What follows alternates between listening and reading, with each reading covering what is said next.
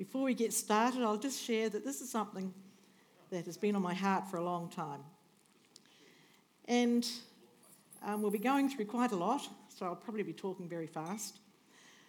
But I'm in no way attacking specific individuals, and I'm not naming anybody. What is in my heart is the importance that we line everything that we see and hear up with God's word and with the gospel of the Lord Jesus Christ, the gospel of the kingdom of God. That is the priority, and that is where we must line everything up. If it's outside of that, just leave it. And if you're not sure, leave it. Okay, so I've titled it Beware of Wolves. The gospel of the kingdom of heaven and Jesus Christ is under threat. It always has been. However, in these last days, prophecy and the word of God is being fulfilled, and that the love of many is growing cold. And we're hearing a lot of different gospels coming out, things being proclaimed which you can't find in the word of God. Many don't want to hear what they call the old-fashioned gospel anymore. Mention the cross life and they'll often shy away from you. People don't want to hear it. We often say there's a culture of entitlement that we're living in today. It's our right to have what we want. And sadly, this culture of entitlement has infiltrated even within the body of Christ. And what is happening is that there are those out there who are pandering to this with teachings which are attractive and appealing to the flesh. And let's look at Paul's admonition to the Galatians. And he says, I'm astounded that you are so quick to remove yourselves from me, the one who called you by the Messiah's grace, and turn to some other supposedly good news, which is not good news at all. What is really happening is that certain people are pestering you and trying to pervert the genuine good news of the Messiah. But even if we, or for that matter, an angel from heaven, were to announce to you some so-called good news, contrary to the good news we announce to you, let him be under a curse forever. We said it before, and I say it again. If anyone announces good news contrary to what you have received, let him be under a curse forever. Those are strong words. It's very strong stuff. But it's so vitally important that we honour the true gospel of the Lord Jesus Christ, the true gospel of what Jesus taught his apostles, and the gospel the apostles have passed on to us. So, who are the wolves? Where do they come from? How do they start? Paul tells us that men will arise from among your own selves and will teach perverse doctrine. Peter says, false teachers will be among you secretly, and they will secretly introduce destructive heresies. John tells us not to believe everybody who claims to be a teacher of Scripture, but we are to test those who claim to speak for God. In Acts 20, verses 28 to 31, he says, watch out for yourselves and for all the flock in which the Holy Spirit has placed you as leaders, to shepherd God's messianic community, the church, which he won for himself at the cost of his own son's blood. I know that after I leave, savage wolves will come in among you, and they will not spare the flock. Even from among your own number, men will arise and teach perversions of the truth in order to drag away the disciples after themselves. So stay alert. Remember that for 3 years, night and day, with tears in my eyes, I never stopped warning you. Jesus himself warned his disciples repeatedly. Matthew 24, verse 24. For false Christs and false prophets will arise and perform great signs and wonders, so as to lead astray, if possible, the elect. Matthew 24, verses 4 and 5. And Jesus answered them, see that no one leads you astray. For many will come in my name, saying, I am Christ, and they will lead many astray. Matthew 7:15. Beware of the false prophets. They come to you wearing sheep's clothing, but underneath they are hungry wolves. And what do wolves do? They are predators. They prey on people. They prey on the weak. They devour. Wolves devour. Now, a wolf in sheep's clothing, from the Bible's perspective, is one who seeks to twist truth and use Scripture to support their own doctrine, their own point of view, and their own agenda. It's not a case of taking the word and preaching the word and explaining that and giving instruction in the Scriptures. It's a case of they have their own theory, their own doctrines, and so they'll pull out Scriptures to back them up.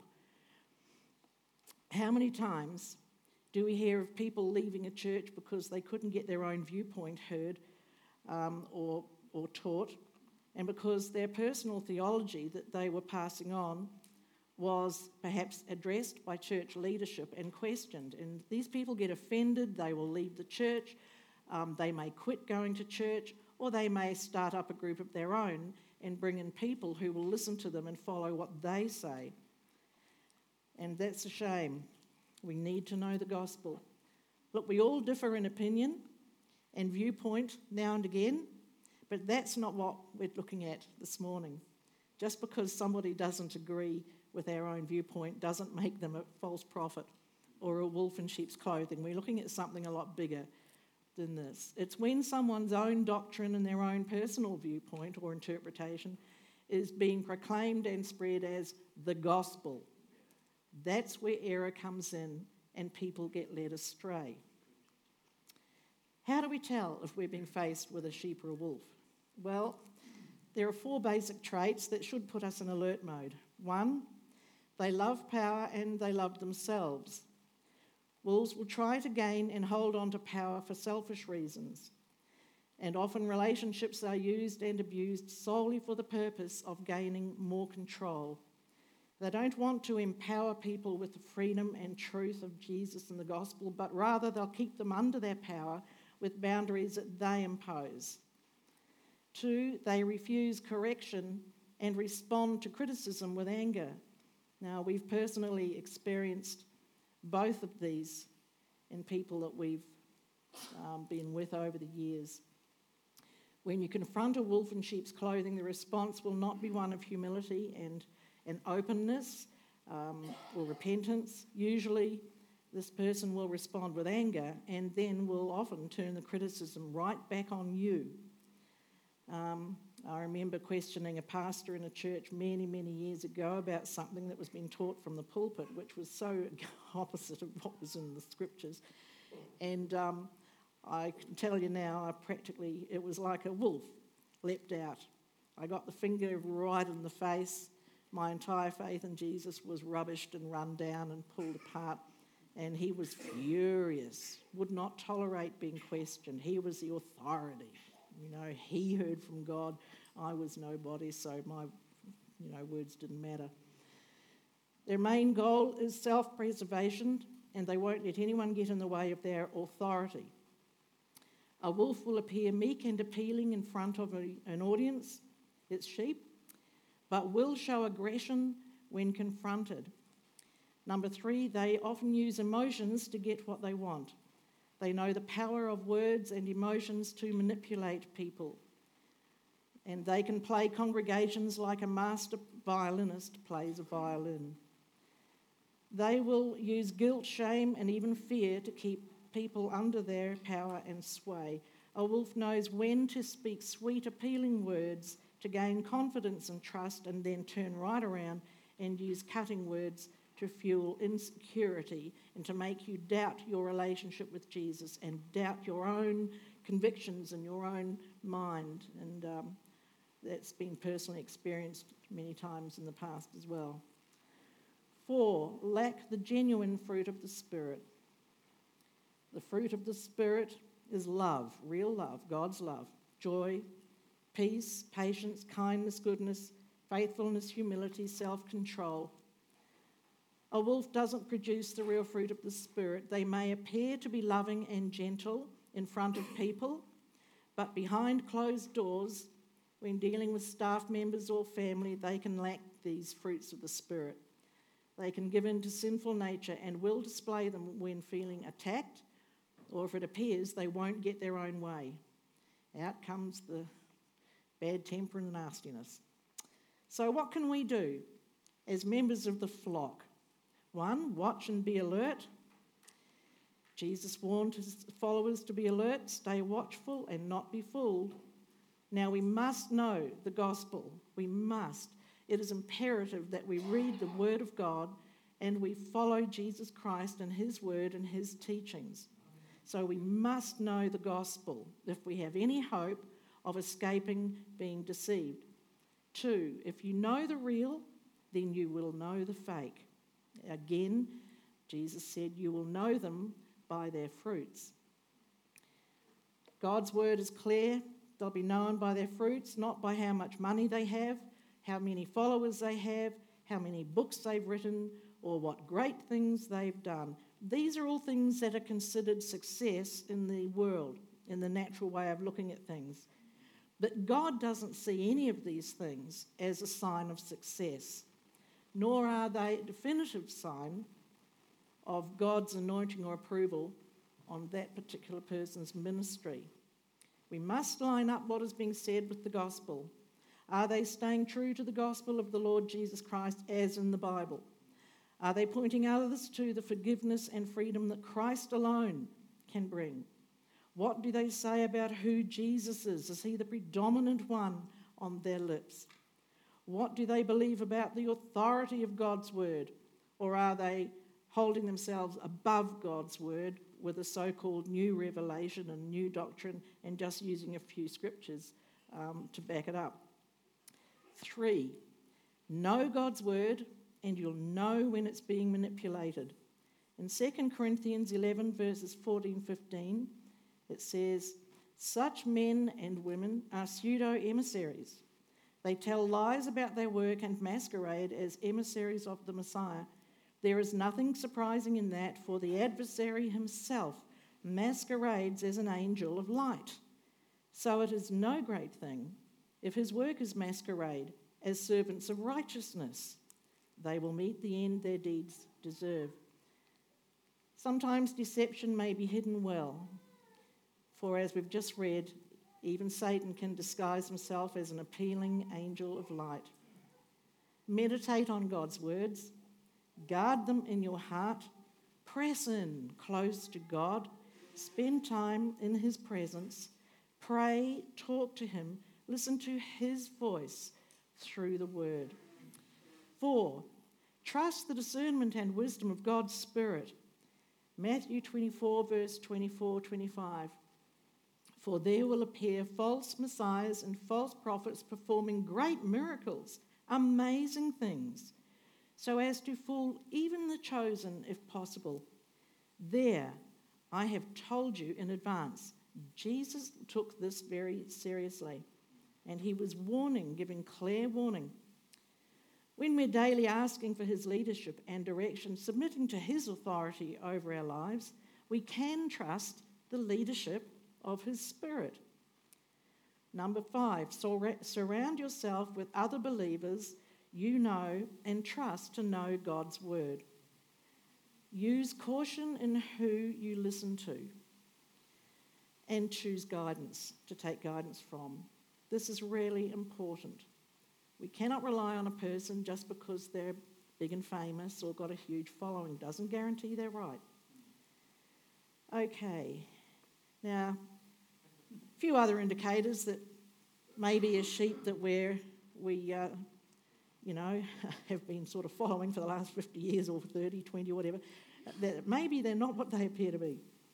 Okay, let's look at the attitude and behaviour of the apostles first, major servants of God who were taught by Jesus Christ himself. 2 Corinthians 4 verse 5, for what we are proclaiming is not ourselves, but the Messiah, Jesus as Lord, with ourselves as slaves for you because of Jesus. Slaves for you as Jesus knelt and washed the feet of his followers. He debased himself. Now let's have a look at a few wolf traits here. Okay, now these are general. Okay, as I said, they're not aimed at a specific person, individual. These are general traits found after observing over many years. There's groundless boasting of unverifiable experiences in order to lord their authority over those to whom they minister. They don't lay down their lives to build up the people of God. They use their authority to manipulate the church into laying down their lives for them. And we see this in some cases. They're enamoured with fleshy externals like polished oratory and manipulative gimmickry, and they use fleshy methods to appeal to fleshly people. They preach themselves. Often it's about them. They make themselves and their style the draw of their ministry rather than the foolishness of the cross of Jesus Christ. One person on the surface, but someone else underneath. It's necessary for them to appear to be something that they're not so they can deceive and take advantage of the unsuspecting.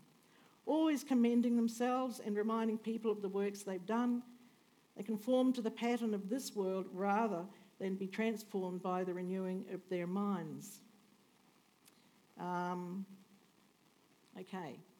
They tend to adopt the values and methodologies of their surrounding culture rather than standing against the culture's values in accordance with the Word of God, with Scripture.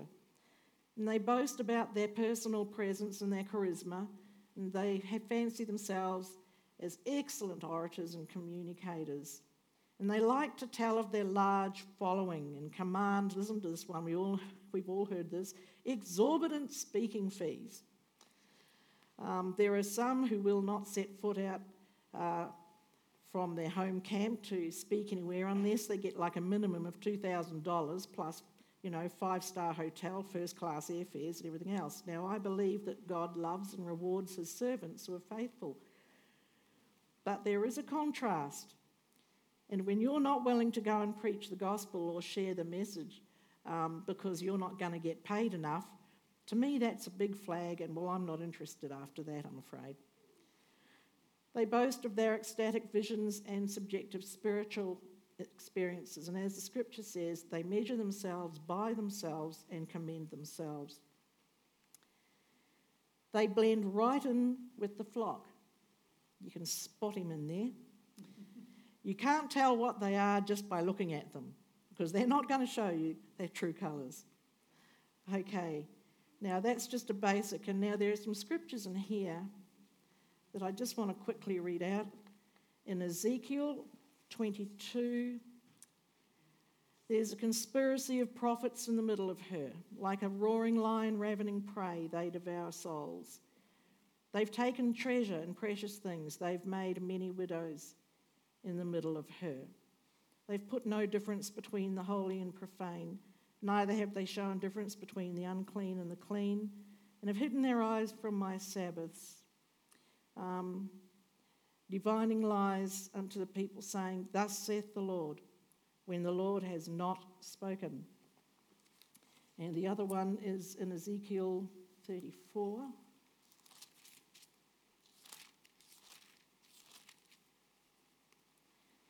Son of man, prophesy against the shepherds of Israel. Prophesy and say, Thus says the Lord God unto the shepherds, Woe be to the shepherds of Israel that feed themselves. Shouldn't the shepherds feed the flocks? You're fat, you eat the fat, you clothe yourselves with the wool, you kill those who are fed, but you feed not the flock. The diseased you haven't strengthened, neither have you healed that which was sick, or neither have you bound up that which was broken, neither have you brought again that which was driven away, neither have you sought that which was lost, but with force and with cruelty have you ruled them. And further on, my sheep wander through all the mountains and upon every high hill. My flock scattered upon all the face of the earth, and none sought after them. Therefore, ye shepherds, hear the word of the Lord.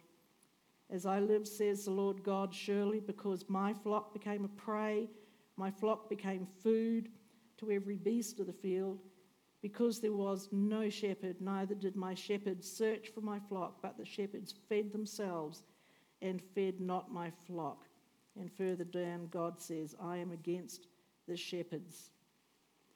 And that's all very strong stuff, but when the Lord appoints people to spread the gospel, to share his love with people, it's not to provide us, like Pastor Jeremy and Anita and any others in the ministry, it's not to make us into multi-billionaires and mega-millionaires and all the rest of it.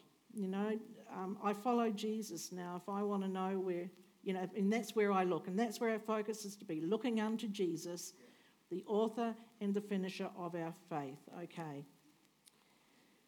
So we've looked at the wolves, and we're just going to look at some of the tares that are being sown amongst the wheat and some of the teachings we must be wary of, okay? Now, this might strike a chord with some.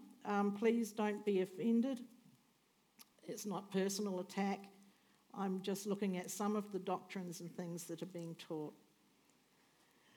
There is one that's entrenched in many evangelical or Pentecostal circles, that you can get everything you want from the world by following God, and it's commonly known as the prosperity gospel. Does this line up with 1 John 2:15? Do not love the world or anything in the world. If anyone loves the world, love for the Father is not in them. 1 John 2 verse 16, for all that is in the world, the desires of the flesh, the desires of the eyes, and the pride of life, is not from the Father, but from the world. Now, in this gospel, there's a belief that financial blessing and physical well-being are always the will of God for Christians, and that faith, positive speech, and donations will increase one's material wealth. The view that the Bible is a contract between God and humans. If humans have faith in God, he'll deliver security and prosperity. Emphasises the importance of personal empowerment, proposing that it's God's will for his people to always be blessed. The atonement is interpreted to include the alleviation of all sickness and poverty, which are viewed as curses to be broken by faith. This is believed to be achieved through donations of money, visualization, and positive confession. Now, there is some truth in all of these things. There is some truth, grain of truth, but it's sort of built on. Leaders often claim that a specific blessing can be exchanged for the money being donated to the leader's ministry. Statements called positive confessions are said to miraculously change aspects of people's lives as spoken with faith. They encourage people to live without limits. Now, I was watching this preacher speaking, a preacher in a non-denominational mega church. Now, he said that he views poverty as a barrier to living a Christian life. He suggests that it is easier to make a positive impact on society when one is affluent. I don't think Jesus knew about that. I don't think the disciples knew about that either. Look at the way they all lived. I cannot see poverty as a barrier. There are some amazing sons and daughters of God out there who live hand to mouth all the time, and they are full of praise and joy, and they minister and they share the gospel. Look at missionaries who go out and live in horrific situations. I mean, we've experienced a bit of stuff like that, and the joy that is in your heart at sharing the gospel with broken people is amazing. And the fact that we might only have 2 mugs, 2 bowls and 2 spoons is irrelevant. It's amazing. Now, some of the prosperity churches have a reputation for manipulating and alienating the poor, even while being involved in social programs. Many hold seminars on financial responsibility, which, though they might have sound advice, often emphasise the purchase of expensive possessions. Most prosperity churches are non-denominational and independent, though some have formed networks. Some of them reject Presbyterian governance and the idea that a pastor should be accountable to elders. Often the leaders or pastors of these churches are the highest organisation authority figure, and they cultivate authoritarian organisations. Man at the top, what he says goes regardless. Often these leaders attempt to control the lives of adherents or followers by claiming their divinely bestowed authority. To query or question elicits the response, "Thou shalt not judge," and "Touch not the Lord's anointed." Now we're going to look at these two verses shortly and see what they really say. Now there's another gospel, social justice. In the early 20th century, many churches left off preaching the cross of Christ and replaced it with doing good to fellow man. They justified their stance with verses from the Old Testament, such as "bring justice to the fatherless and plead the widow's cause," and similar texts in the New Testament. Jesus taught that when we visit those in prison, we're visiting him. And, when we give him a cup of water, someone else a cup of water and help them, then we're blessing him. However, it's sad to see social concerns replacing the finished work of Christ Jesus, who died and rose again to save sinners. The gospel of God, as taught by Jesus Christ and the apostles, is almost entirely neglected in these churches. Now, we're commanded to live radically like Christ Jesus, committing ourselves to the needs of others, body, soul, and spirit, but we must serve with a redemptive mindset, always looking for opportunities to build bridges that will lead them to eternal life. If compassion motivates to help alleviate suffering in this present world, how much more should compassion motivate us to share the good news to alleviate their suffering in the world to come? We might meet their needs and make things better for them in this world, but my goodness, the fact that they could suffer in a hellish eternity should really motivate us to really bring that love of Jesus into their lives. Now this one, the gospel of New Age spirituality. Now this one is really growing at the moment. There's a new seeking generation who are uncomfortable with being told what to believe and look for a faith that's right for them. They look for spiritual experiences that are separate and independent of Bible doctrine. New Age spirituality is now being taught alongside biblical teaching in some churches. In some textbooks are being used that contain New Age teachings based on mystical experiences of God rather than the scriptures. There's a famous school of supernatural ministry that focuses entirely on supernatural manifestations and gifts based on the premise, well, God is good. Now, among their teachings are these. 1, man is God, or God, capital G, or man is Jesus. And I'm quoting there. 2, Jesus took on the nature of Satan and was born again in hell. They say there are 9 persons in the Trinity. That seems to be a bit of a contradiction there. 9 persons in the Trinity. Okay, it's not the Trinity then. Okay, Jesus died on the cross just for physical healing. Christians do not have the sin nature, so therefore we do not sin. Jesus gave up and lost his divinity at the incarnation. God is not in complete control of his creation, and he is not sovereign. Oof. And those who speak negative words against God's anointed, the blokes who say all these things, are unsaved agents of Satan who hate Jesus and the Holy Spirit. Well, I'm done for.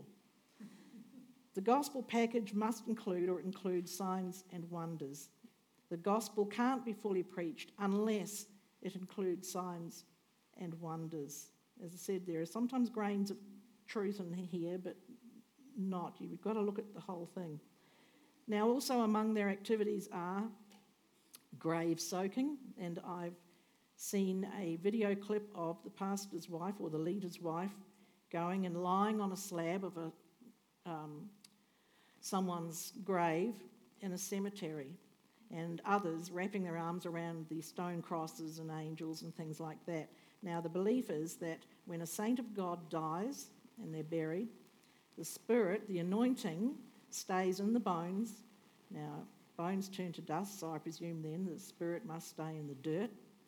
And they believe that and so they will go and embrace and lie on these things in order to soak up this so-called anointing out of the bones or the dirt. Yes. Christian tarot cards. One of the Christian women in this organisation has compiled Christian tarot cards, and they use them when they go to psychic fairs in teams where they will sit at tables and people will come in, they'll sit and hold hands with them like this, and they will share a gospel to appeal to these listeners. They will not mention God, Jesus Christ, the cross, nothing. What they do is they save them by introducing them to the spirit of creation. That's it. And it's interesting. I was watching a video of a team going through a psychic fair doing this. And one other thing which would be enough warning for me, fake evidences of divine glory in services. One I watched was during a worship service or a gathering, gold dust floating down the ceiling. People were just getting in throes of emotion. The presence of God was manifesting. The anointing was there, gold dust all over the place. Another church in South America from a person who works along with the leader of this organisation. The same thing was happening there. Turns out that people were up in the ceilings and that putting fake gold dust and gold glitter in the air ducts so that as the air was being pumped out into the rooms, this stuff was floating down and deceiving the congregations. Now, just that thing alone would make me pick my Bible up and head out the door. Much of what is promoted in this organisation is bordering on the occult. I listened to the testimony of one woman, and she said that she paid her $5,000 for the 18-month course and settled in, and she was surprised to see that a lot of the methods being used there were the same methods she'd used in her former New Age occult life. She felt right at home. Jesus condemned those who were always seeking after signs, and he was never deceived by those who believed in him because of his miracles. Signs and miracles do not prove someone is teaching the true gospel. Now, a strong word is in 2 Thessalonians 2, verse 9 and 12. The coming of the lawless one is by the activity of Satan with all power and false signs and wonders, and with all wicked deception for those who are perishing, because they refused to love the truth and so be saved. Therefore, God sends them a strong delusion so that they may believe what is false, in order that all may be condemned who did not believe the truth, but had pleasure in unrighteousness. A time's coming when, because people are rejecting the true gospel of the Lord Jesus Christ and following all of this stuff, the time will be there when God will just let them all believe every line, trickery that's out there, so they'll all sort of be led blind, leading the blind. Okay, another teaching or attitude in some places now is the God is love. It is used as a blanket to justify permissiveness in the church. In some churches, people are told God is love and that they're welcome in the church no matter what lifestyle and they're living. The disciplines of God are ignored out of a desire to be seen as loving. The standards of Scripture are not imposed and no discipline is taught by the apostles. Now, we're to love all people and welcome them into the family of God. However, we cannot dispense with the message of repentance and turning to God through the Lord Jesus Christ. We can't dispense with the teaching of living according to what God says in his word. We're Christians, we're God's family, we're in his house, therefore we live by his house rules. Yet people are permitted to continue in these churches as Christians despite living lifestyles totally against God's ways and God's word, because after all, God is love. So they're never going to want to change. There's a gospel of interfaith dialogue. Some churches are changing their messages to make those of other religions feel very welcome. Now, there are some Muslims being invited into churches where a special revised version of Islam is being preached. Now, these churches also give the Muslim leaders and the mullahs an uncontested platform to speak publicly and invite them to present a version of Islam that doesn't exist in Muslim countries. I believe if we really want to know what Islam believes, why do we not ask someone who's come out of Islam and has come to know Jesus so we can learn from them the difference, what's happening there. But, now this one, the Word of Faith or Faith Movement. This is one that most of us know or have had experience with or been in. Now, as I've said, this is not a hate message. This is not all these people are wolves. There's just certain aspects of doctrines which are not quite right. Teach that Christians can access the power of faith through speech. Its teachings are found on radio, internet, television, and in many charismatic denominations and communities. Renounces poverty and physical suffering as neither necessary to a godly life or glorifying Jesus Christ. Salvation won by Jesus on the cross included wealth and prosperity in all areas for believers. Teaches that suffering only comes from Satan, and one famous preacher says that suffering is absolutely against the Word of God. Well, I might as well get rid of my New Testament. So I just said I might as well throw mine out. Now, apparently, if you're not experiencing prosperity, it's because you've given Satan authority over your life. They argue that Jesus and the apostles had worldly wealth, owning homes, businesses. I thought Jesus said that he had nowhere to lay his head. Foxes have holes, birds have nests, but the Son of Man has nowhere to lay his head. Now these are the arguments to support these claims, or this claim. 1, Jesus was able to travel without apparently working to earn a living, so he must have had an accumulation of money. References by Jesus and the apostles to owning homes. I'll look closer at that one. I know Peter had a home. Jesus had a treasurer. It was just Judas lugging the bag around, donations, but he had a treasurer, so he must have been in business and he must have been wealthy. Jesus consorted with the upper echelons of society. Prostitutes, tax collectors, publicans, sinners. Upper echelons, they were in trouble. Jesus' miraculous ability to command abundance. He fed 5,000, found tax money in a fish, told Peter where the fish would be to overflow his net. And they argue that each of the apostles owned and worked in businesses. We know that Paul and Barnabas, Paul especially, did tent making so that the church would not have to support him. The words of the Apostle John are used as a key teaching. Beloved, I wish above all things that thou mayest prosper and be in health, even as thy soul prospers. That is a good scripture, and John meant that from the heart. And it is something that we would wish for all of us, each and every one of us in Jesus. But life isn't like that. He said, I wish above all things. Now, I would love to see all of you here, with $1 million in the bank and your own house and a new car and being able to go on a month's holiday in Europe or something. I think that would be wonderful. But yes. Yeah. But what about the cross life? Jesus said in Matthew 10, verse 38, whoever does not take his cross and follow me is not worthy of me.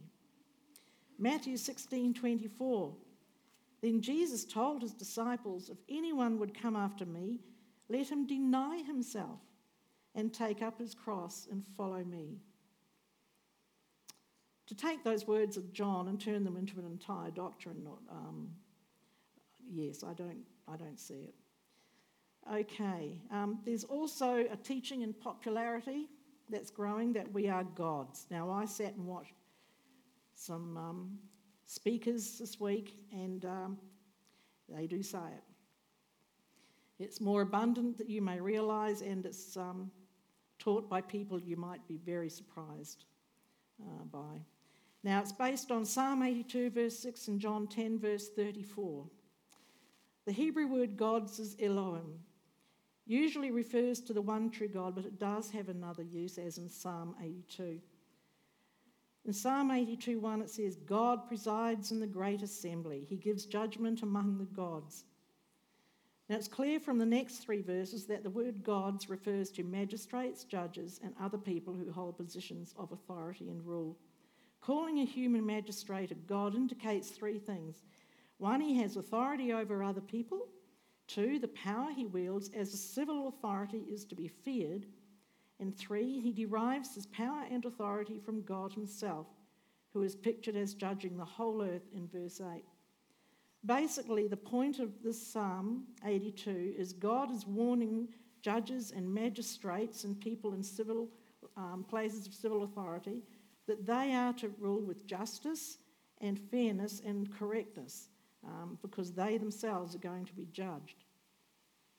He says, I said, you are gods, you are all sons of the Most High, but you will die like mere men. You will fall away like every other ruler. Now, when Jesus uses this term in John 10, his point is this: you charge me with blasphemy based on my use of the title Son of God, yet your own scriptures apply the same term to magistrates in general. If those who hold a divinely appointed office can be considered gods in position, how much more can the one whom God has chosen and sent? Human beings are not gods or little gods. We are not God. Now, here's one excerpt from two preachers. They quoted each other. It was interesting. Leader, I'll use that one. If horses get together, they produce what? Congregation? What do horses produce? Horses. If dogs get together, they produce... If cats get together, they produce... So if the Godhead says, let us make man in our image, and everything produces after its kind, then what do they produce? Gods, is their argument. And this pastor said, gods, little g gods. He went on and said, you're not human. The only human part of you is this skin, this flesh that you're wearing. That's the only part of you that's human. Another famous one writes in one of his books, God made us in the same class of being that he is himself, and that the believer is called Christ because that's who we are. We are Christ. According to this man, by being born again, we have become as much an incarnation as Jesus of Nazareth. We are in God's class, thereby we are gods. Another famous preacher said, you don't have God in you, you are one. So, other teachings that are questionable. There's the teaching that Jesus gave up his divinity entirely on the cross. He went down into hell, was tormented, got born again and rose from the dead. Now, there's a teaching that and belief that Jesus suffered, so we don't have to. But we look at 1 Peter 5:10. After you have suffered for a little while, the God of all grace who called you to his eternal glory in Christ will himself perfect, confirm, strengthen, and establish you. And I've got a lot here, but I only put a couple up. 1 Peter 4:16. If anyone suffers as a Christian, he is not to be ashamed, but is to glorify God in his name. There's another one in Philippians. For to you it has been granted for Christ's sake not only to believe in him, but also to suffer for his sake. Now there it is, the scripture. If you want to know what following the will of God looks like in practice, look at Jesus, who was brutally tortured, murdered on the cross for our sins. Our own Lord and Saviour suffered. Look at all the apostles and the martyrs over time who've died on account of proclaiming the gospel. These people did not receive back what they lost in earthly prizes or see their bank accounts increase. They sacrificed their lives for the sake of God's true word in order to receive the gift of heaven. And these are the ones we need to look at. And as I've been studying all of this and putting all of this together, I'm rereading my New Testament from the start again, and I'm seeing it in such a stronger light. Just the importance of knowing the gospel of the Lord Jesus Christ. Now, there's a lot here, time's pushing on, so I'm going to go on. The last one I mentioned is one of healing. I watched it's interesting. Jesus healed all that were brought to him, paraplegics, epileptics, those with leprosy and everything. But there is one extremely famous healer who, when the thousands flock to him for healing, all his helpers and people go out and they put to one side, or they those who are seriously like paraplegics, people with in those great big wheelchair things, where nothing works. They're just there. Mothers holding dying children, everything in the congregation there. They are ignored. The ones that they pull out, they sift through and they pull out for healing those who've got what they call psychosomatic illnesses, bad backs, sore heads, eyes playing up, sore knees, ankles, can't lift my arms above my head, have trouble walking or something. And those people go up for healing and they will be ministered to. But all these others who really need real healing of God are ignored. And the person, actually a family member who was sharing this, said, if he truly had the real healing power of the Lord Jesus Christ, why isn't he healing these people? Why not? Why can Jesus only heal bad backs and knees? We have to look carefully. Doesn't matter how big a person is or who they are, don't take it for granted. We must look at things. Okay, short time left. Those two verses that are given to us, if you query or question, do not judge. Judge means two things. There's condemnatory judgment, there's discerning. We're told to discern. Discerning judgment between right and wrong, between what is true and false, between what is the Spirit of God and what isn't. That isn't condemnatory judgment. That is discerning judgment. And the Word of God exhorts us to do this all the time. Touch not the Lord's anointed. This is really misused. Psalm 105, verse 15. That entire psalm, you have a look at it there. Now that's talking about the children of Israel, God's people as a nation. Delivered them from slavery, led them to the promised land. And when you look at that verse up there, he's talking about his people, that he's led out of Egypt, leading them into Canaan, into the promised land. And he said, he rebuked kings for their sakes, saying, don't touch my anointed ones and do my prophets no harm. Here he's referring to his people. He was not talking about a single ministerial Christian. This is where people reach into a bin, like reaching into a bin of tomatoes, find one that's fat and juicy and they can use, and they pull it out. And that's it. All the other, the whole context is left out. I think we need to look at the true gospel of Jesus, don't you? Yep. I mean, this subject is vast. I really tried to break it down. Okay, gospel first mentioned, Matthew 4, verse 17. Jesus began proclaiming, turn from your sins to God, for the kingdom of heaven is near. Wonderful news coming to humanity. Jesus' message for all of us. His Father brought him to the earth, sent him to the earth to proclaim this gospel to us, the coming kingdom of God, and to turn to God so that we can be with Jesus in this coming kingdom.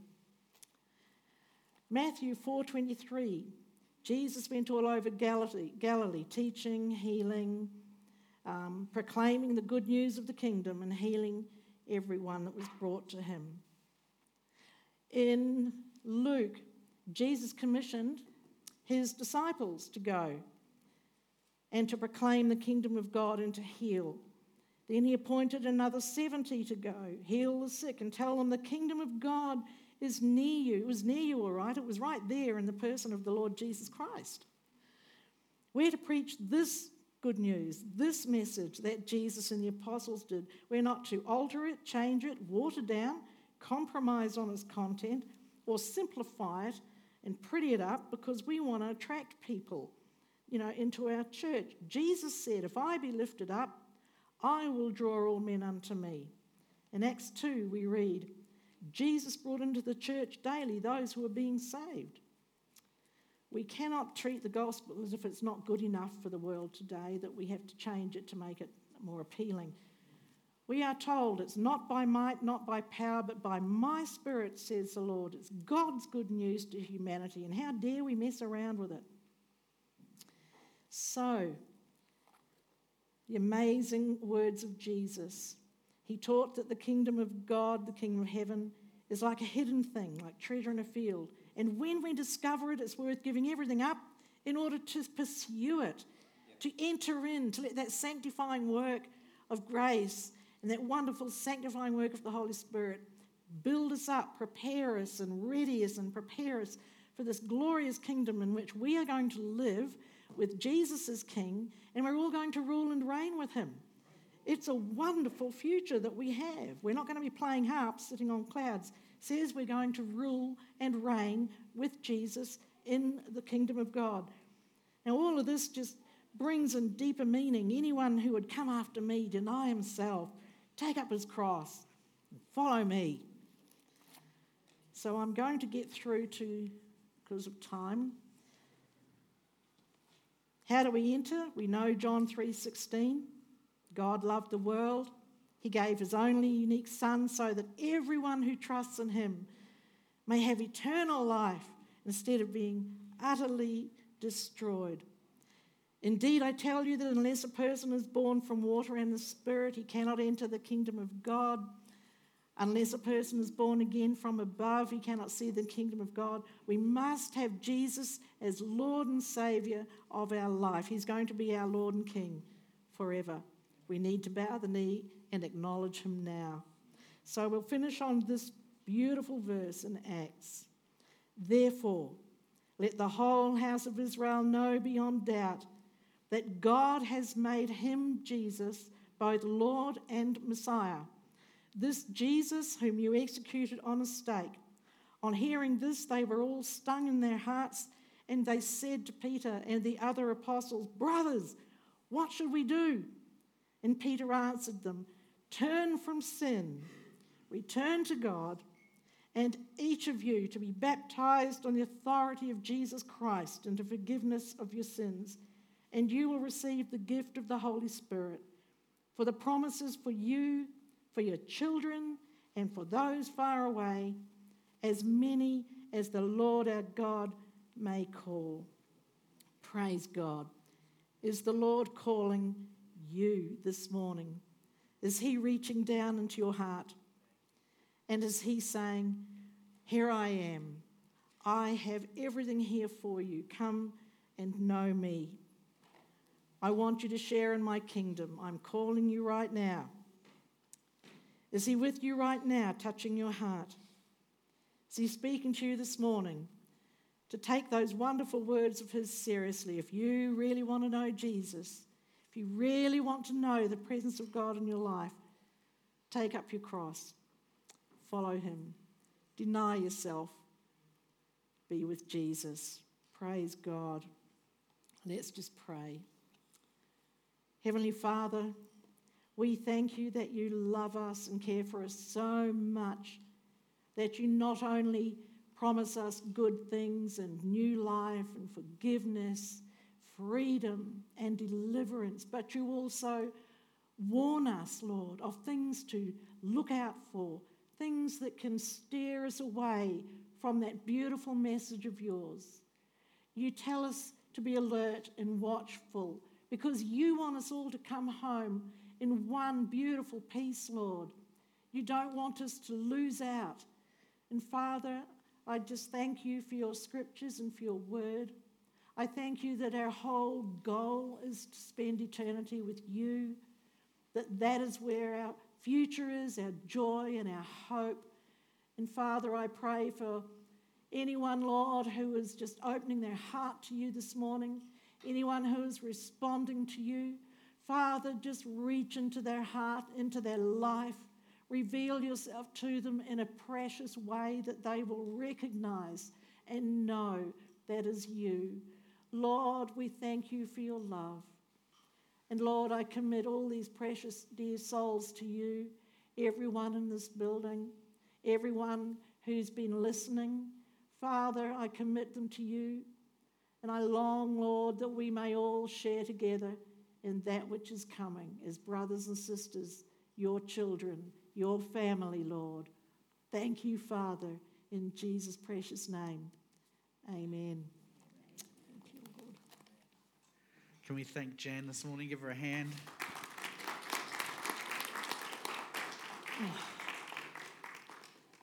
The online stream might have stopped now. I think gets to 10:30, so it's like 10:31. Oh. So I'll just wave goodbye anyway because they're probably finished. Off having a coffee. Jan had so much to share. Now, there was a lot of content there, and the notes were uploaded. I forgot to say before we started, we might want to mute Jan now because she's having a conversation with me. Yes, please. But